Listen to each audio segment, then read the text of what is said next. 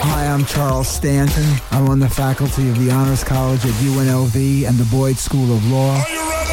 Hi, I'm Lana Wetherald. I'm a third-year law student. And welcome to Social Justice. Social Justice, a Conversation. A Conversation. Good evening, everybody, and thank you once again for tuning in with us here at Social Justice, a Conversation. I'm Lana Wetherald, a third-year law student, joined, as always, by Professor Stanton, a professor at the Boyd School of Law, as well as the UNLV Honors College today, and we would like to wish you, and of course, hope you had a really wonderful Thanksgiving with you, your family, and friends. But today we'd like to talk a little bit about what's going on within the Supreme Court, a little bit about some gun control stuff, a little bit about what happened, once again, circle back, to the horrible shooting that happened at Club Q, as well as some things going on with Nick Fuentes, convictions for seditious conspiracy. We'll talk about all sorts of things tonight. So with that, I would like to pass it over to the professor to open us up and start the conversation. Yes, thank you, Lana. Thank you so much. Yeah, so the Supreme Court seems to be under a lot of scrutiny lately, overdue scrutiny probably as well. And one of the very fascinating things that's come out of the Hobby Lobby case is the confession by one of the plaintiffs in the case as to how he got an advance copy of the decision a number of weeks before the decision was supposed to be released. Much like, similar to what happened in Dobbs. Similar to what happened in Dobbs, exactly. But what was very interesting about it was he revealed not merely that they had been given a copy of the decision, but how they had basically a game plan to try to influence the justices. They have apparently an organization that is designed to, I guess, they give money to the Supreme Court for upkeep and all kinds of different things. And they have dinners and they have these different functions. But people were basically told to contribute money to the court, get to know the justices, and then from there on to invite them on outings, invite them to their house, maybe a vacation or so, Right. and certain things like that, which obviously, when you are a litigant before the court, should never be done. But unfortunately, apparently, it is something of a common practice.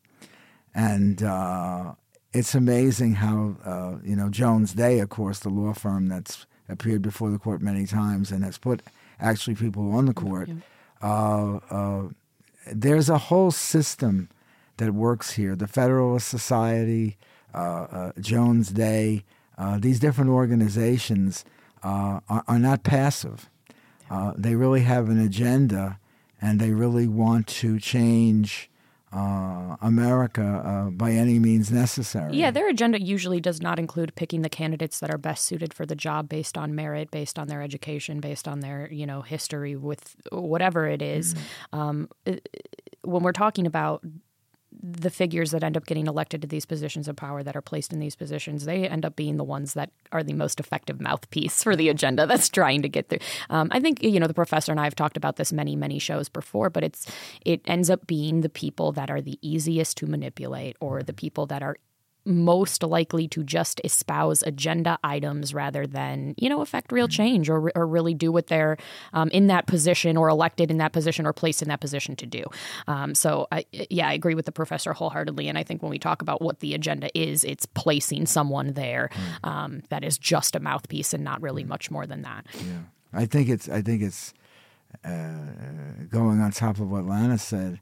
I think it's very, very interesting, though, that the ex-president was unique in my memory as far as any president that I understand regarding Supreme Court justices, that he made a deal with the Federalist Society and the conservative movement to gain their support, and in return for gaining their support, they would give him a list of people that should be put on the court. And I think that's obviously never happened before. And they had 4 or 5 people in particular that they had singled out. And of those 4 or 5 people that they had singled out, 3 of them are now on the court. It's very interesting also in that regard that one of them was Brett Kavanaugh. And Brett Kavanaugh, much like Clarence Thomas, was accused of sexual improprieties.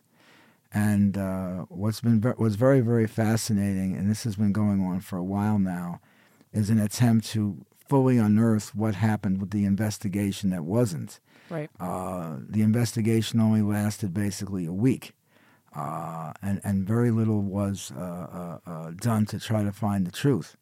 The recent book about Ted Kennedy goes back to the time when Clarence Thomas had been nominated to the court, and we see again the same pattern of disinterest. Mm-hmm. What's fascinating in the book, of course, is the fact that because of Ted Kennedy's improprieties, beginning with Chappaquiddick and then continuing on from that he was a relatively mute voice at the Clarence Thomas hearings, and joining him in silence was his co-collaborator, which was Joe Biden, because Joe Biden was the chairman of the committee, and in that effort he failed completely, particularly in the sense that they had a number of other women who were ready to testify, and he, for whatever reason, chose not to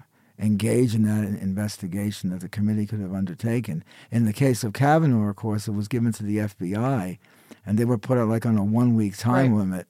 But I think they definitely. I think one of the things that Biden has not done is has not really reevaluated the FBI. Because in so many major things involving not just that investigation, but preparation for the insurrection, the abuse of children, the Larry Nassar case, there's a whole bunch of stuff that they did not do their job. Well, when so many people in one institution are completely nefarious, you'll protect the other nefarious deeds that others do because, right, you don't want your own crap to be unearthed. And I think that is a lot of what we see going on. With the Supreme Court, obviously, I don't think any member of our institutions, Senate, Congress, Supreme Court, doesn't have men that are doing similar things to what Brett Kavanaugh wasn't accused of by and large, right? So I think when we start exclaiming how horrendous and wrong those things are, or behavior like what Brett Kavanaugh or what Clarence Thomas or what any of these men espouse and do is inappropriate, and we say and we take a hard stance on that and we say no and they do face punishments, well, then the dominoes start falling, or at least that's the fear, right? I think among perpetrators or men generally, or the boys club generally, however you want to put that.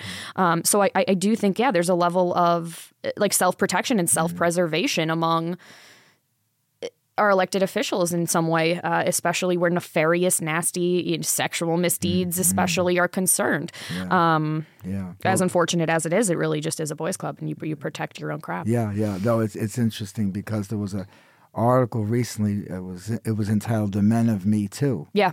And it was about all these different men who had been accused by multiple women, the faces of that movement, right? And some, of course, like Charlie Rose. And Les Monvese at CBS, a number of people that worked in 60 Minutes. Yep. 60 Minutes is like a really fascinating story because in 60 Minutes you had this iconic television program, the longest running television program in history. American history. And they wanted to do this. Oral biography of 60 Minutes, and they got a guy to do it.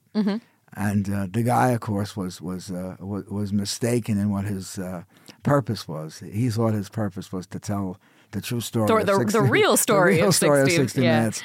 And so he was removed, and they got another guy who was the producer of the show. And then, so many months later, the guy who was the producer of the show was fired for the same improprieties that were going on. So it's interesting. I was thinking about it when I was watching The Insider one night, having to do with CBS's reveal of the tobacco company's conspiracy to hide the idea how poisonous nicotine was. Right. And you look at these people like Mike Wallace. Like Mike Wallace was like the ultimate interviewer. Like he was, the gold standard. And then you get into the backgrounds of these people and you say, you got to really think about who you idolize. Right. You really got to think like 3 or 4 times, because that person that you see on the screen a lot of times or on radio or whatever is not the person. They're somebody else, And I think what you say is exactly right, though, that there is there's an acceptance of mistreatment of women. It came out on the bus when he's on the bus, the guy, and he says, I do X, Y, and Z, right. And I think, he says, but it was just locker room talk. But, that's how it's, that's how it's quantified. That's how it's It's, they use women's, and I don't want to say real life trauma, because a lot of the times women have become so conditioned to believing that this is just what they have to accept and what their life is, that it isn't trauma, but it is. I mean, at the end of the day, every time someone grabs your ass or grabs your butt, excuse me, let me use the correct language. Anytime someone, you just become conditioned to accept those things as your normal everyday life. And unfortunately, when we create those kind of situations, then the Brett Kavanaughs get away with it. But I don't want to, you never want to be the woman or to be the one that raises those concerns and is the scapegoat and is the black sheep. I mean, look at what happened to Brett Kavanaugh's accuser, all the nasty memes that were made about her, all the nasty, horrible lies and things that were spread about her, and the safety of her family became a concern. And, she was well-spoken, legitimate, and I believe had a very legitimate claim against him, and just that wasn't enough for some people. Her standing there crying on national television, giving her story wasn't enough for some people. She still had to be vilified. So when there's no good way to bring about or affect that change anyway, well, it's interesting because, looking at it,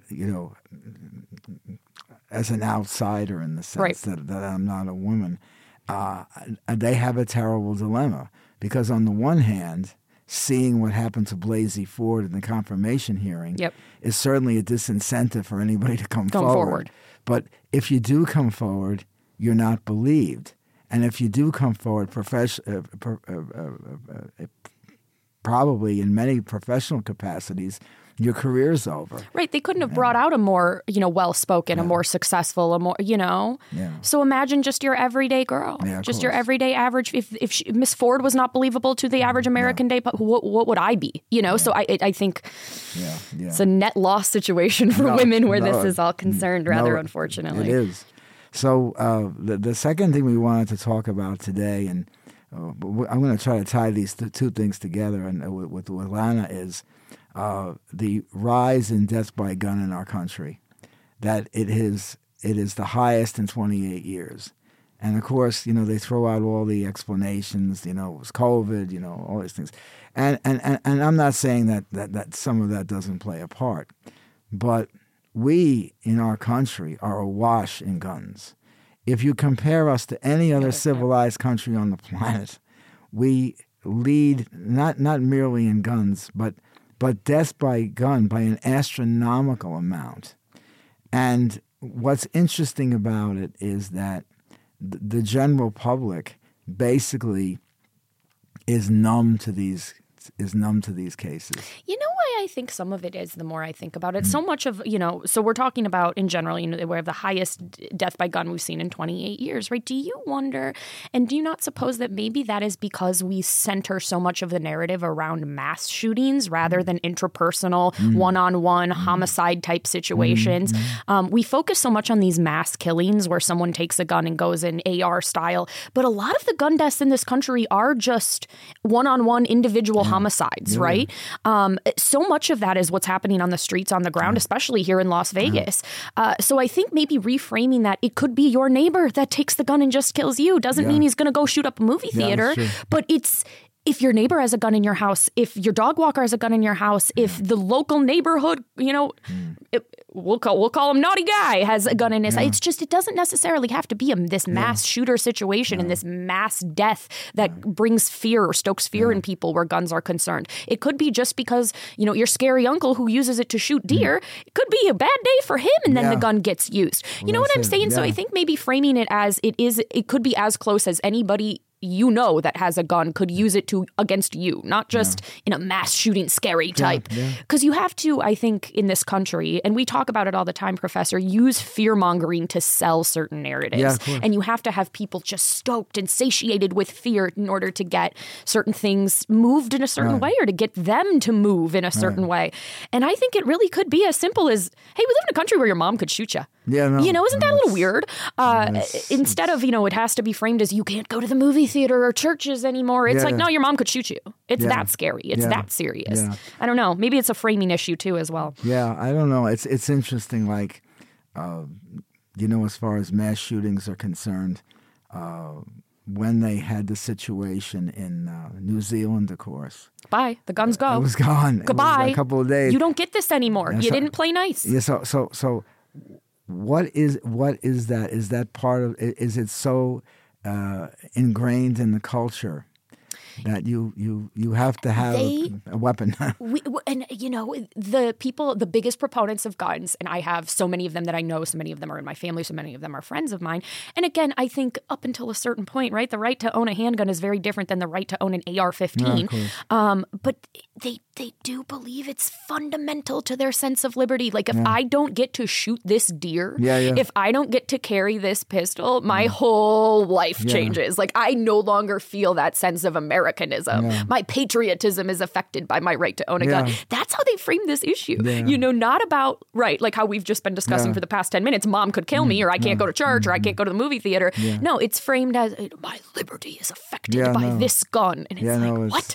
No. But that's really how it is for them. If they can't shoot a bear, if they can't feel personally protected, God forbid they get any number of any other weapons that are available to you as a public consumer, I don't know. But when you frame it as, it is my liberty, it is my rights, it is the thing I do for fun and my family and my country, it's harder then. It's harder to argue against that. And that's certainly how they... I from having been in the justice system, I see it as basically, if you're law enforcement, you need may need heavy weaponry. Right, absolutely. If you're a police officer, what have you, need it.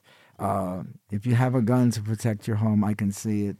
Right. There are certain neighborhoods I've been to outside of Chicago where I would need a handgun in my home. I would feel like that would probably be necessary. It's more of the AR-15s, and we've got 6 or 7 of them in a safe, along with 6 rifles. And of course, too, as far as like the hunting, I'm not into the hunting, but it is part of. I mean, to me, if I'm, if I'm not, the animal's not bothering me, I'm not going to bother the animal. Could you imagine if the deer just decided to get up arms and shoot us? Oh, it's sport. But there was in the Yellowstone series where in one of the episodes in the first or second year, where he takes the young kid out to exercise his manhood, or however you want to put it, by shooting like an innocent animal. But what I think it's always struck me as being very interesting that people are given free will, people are given reason, people are given all these things that most animals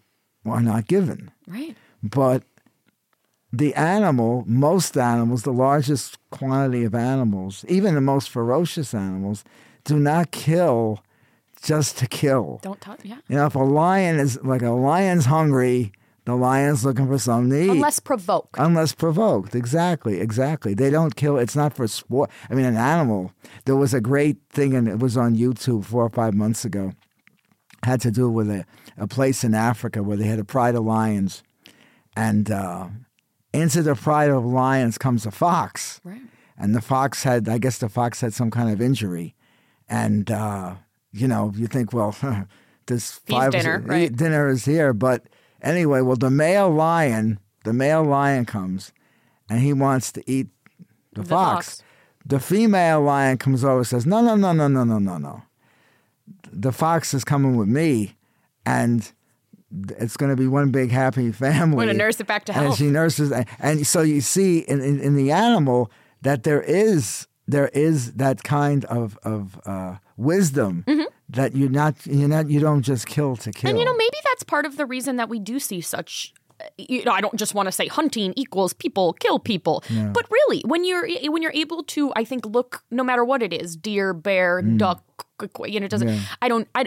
When you're able to look something in the eye and take its life away and watch that life fade from its eyes, and we're able to accept that that's okay in a hunting situation, just en masse as Americans, I'm not surprised that we're a little bit behind on finding it so abhorrent when it's regular people, when it's actual human beings, because we're willing to do it without animals en masse and say that it's part of becoming a man, or it's part of, team bonding, or it's whatever excuse they use to justify their activities.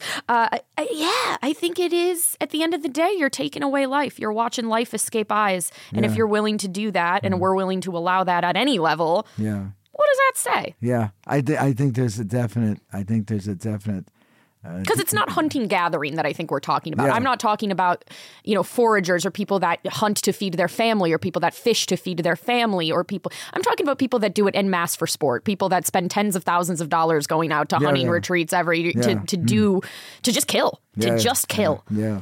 It was an interesting story. One of my friends told me his dad lives out in Minnesota, and he goes ice fishing. So he's out there. You come from the north. The north. I come from the north, and it's one of the customs that they hunt the fish. Well, one night he comes back to the house, and there's 5 wolves by the house. Oh, I bet there are. Now the wolf, of course, we have a certain idea of what the wolf is. So anyway, they leave, and then the guy, he's out in the woods. He's hunting. He's doing all these things. He says, I'm going to do a little experiment.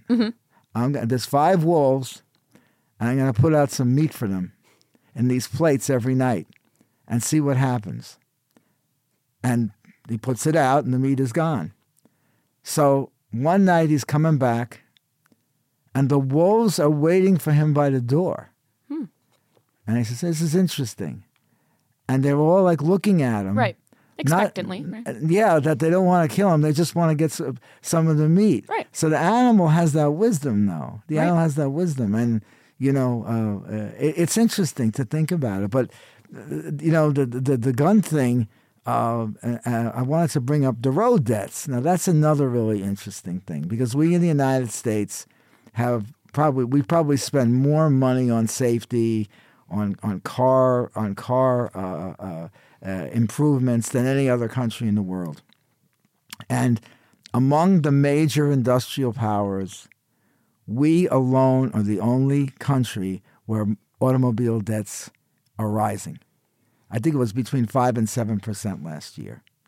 And, living where we live in the city of Las Vegas, as you would probably attest. I have tweeted out something akin to every day on the roads in Las Vegas, Nevada is do or die.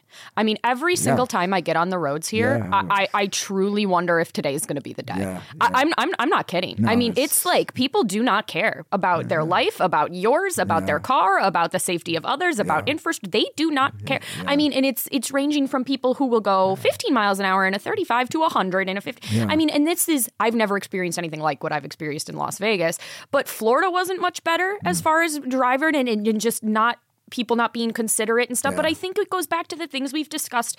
People don't value human lives anymore and don't view human life as important and are very much of the opinion that what they do does not and cannot immediately affect others. And even if it does, human life is something that's not, it doesn't have that same tangible value to other people like I believe it used to. And so, if I go 100, well, not only did people believe I'm not going to crash into anybody, but so what if I do? I was apathy. I think is a huge issue. Well, I think it's 3 things. I think there's definitely apathy. That's one thing. I think that, looking at one of the problems in our city, which is homelessness, there's a lack of empathy. But the third thing is our societal illness is indifference. Yeah. People just don't care. Right. I got to get somewhere 5 minutes Which faster. is more important than whatever. Yeah. So maybe I'm going to take a shot and I might hit somebody or whatever, but it doesn't bother me. And I think that driving has completely the point of driving is you have a weapon. Yeah. The car is a weapon, just like the gun is a weapon. Right. And it's just like a joke. Like, people don't take it seriously. And I really wonder, and I don't know if there's any statistics. I don't even know how you could find this out. I wonder how many of these people even get their license. Mm-hmm. I mean, when you see them. Well, it is interesting. You have to pass your driver's test once when you're 16, and that's it. That's it, right? Yeah. I mean, that's sort of crazy. And then despite, a lot of the times you'll suffer major illnesses throughout your life. You'll suffer catastrophic events. You'll move to different climates, and you don't retest among any of that situation. So, driving in the Appalachian Mountains is far different than driving out in Florida or driving out here. So I find that, maybe you don't want to bring more people to the DMV, right? Like, I'm not trying to advocate for more business coming to the DMV, but it is odd to me that once you do it at 16, well, you're probably good. I think there should be, especially for people with chronic health conditions, because so many accidents are caused by people just passing out at the wheel. I think if certain amounts of DUIs, it just should get stripped. And I know a lot of places have legislation like that, but I'm not convinced like after one, you shouldn't be monitored. I think when you move to a different climate, especially if you have proof of residency from a state with completely different road rules or completely different climate, you should be retested. I mean, there are ways to mitigate keeping some of these monsters off the road that we don't even, Well, I was thinking when I used the word indifference, like the guy that was playing for the Raiders, and 150 or whatever, he was going 180 or something. I mean, but there's something. And he walks, right? He walks away. Yeah. And his little girlfriend walks away. Yeah. But this innocent 24-year-old girl and her dog blow up. Yeah. Well, the case with the guy who killed all the cyclists. That's another example. Another example. But one of the things that's interesting in almost all these cases, whether it's the gun or the car or whatever it is, when you actually look at the trials that they have, and then there's very little accountability. It was very interesting, and it was very interesting in the Buffalo case where the guy killed all the people in the supermarket. That the guy owns up to what he did. Mm-hmm. He said, "Yeah, I killed these people," and you don't have that. You don't have really a person or persons who commit these crimes where there's any acknowledgement of wrongdoing. Right. And that's troubling because some of them do some really horrific stuff, and they don't have any stop function. Yep. And they just, whatever feels good to do it is what they're going to do. And I think our society does not value introspection. Our society is, we go from day to day and, but it's troubling, we wanted to, kick into the Club Q thing. I've given that a lot of thought. What would you like to say about it? I just think when we talk about things like what happened at Club Q, you always want to frame in mind that gun control gets a lot of talk, right? I mean, you and I just spent 10, 15 minutes talking about gun control and the importance of gun control. I want to make sure that we are talking about the importance of protecting, uplifting, and making sure our LGBTQ brothers and sisters are supported at every step. Exactly. Because at the end of the day, I don't believe had that been a straight club that's what would have went down that night. I think it would have been a very different situation.